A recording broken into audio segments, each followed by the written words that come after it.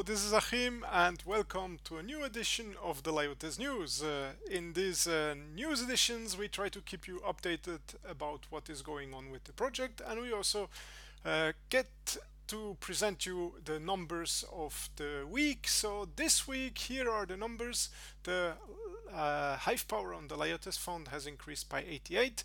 We haven't delegated everything out because we simply didn't update the delegations for technical reasons.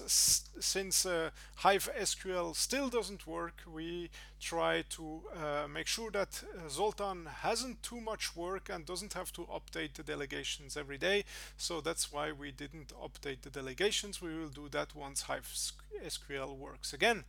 The APR for mining is 15.8%, and in the diesel pool it's still close to 30% when you stake LEN with Liotes Mills.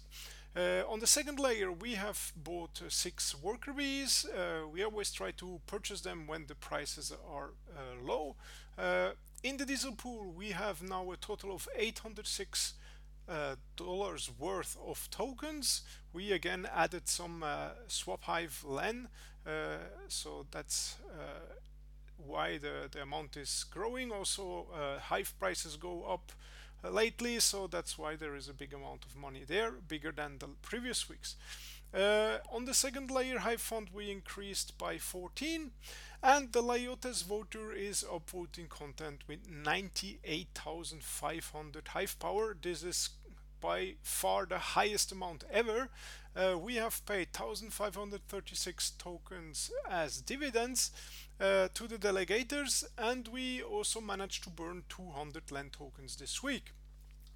Speaking of upvoting content, I would like to inform you that I am running actually a second project that is called CTPSB, and with this project I was doing a lot of things, and I was mainly also doing a parallel curation. So I was using this account to upvote content, and for let's say efficiency and time reasons, I decided to just do one curation anymore, and so the CTPSB project will actually be following the Liotes voter curation trail.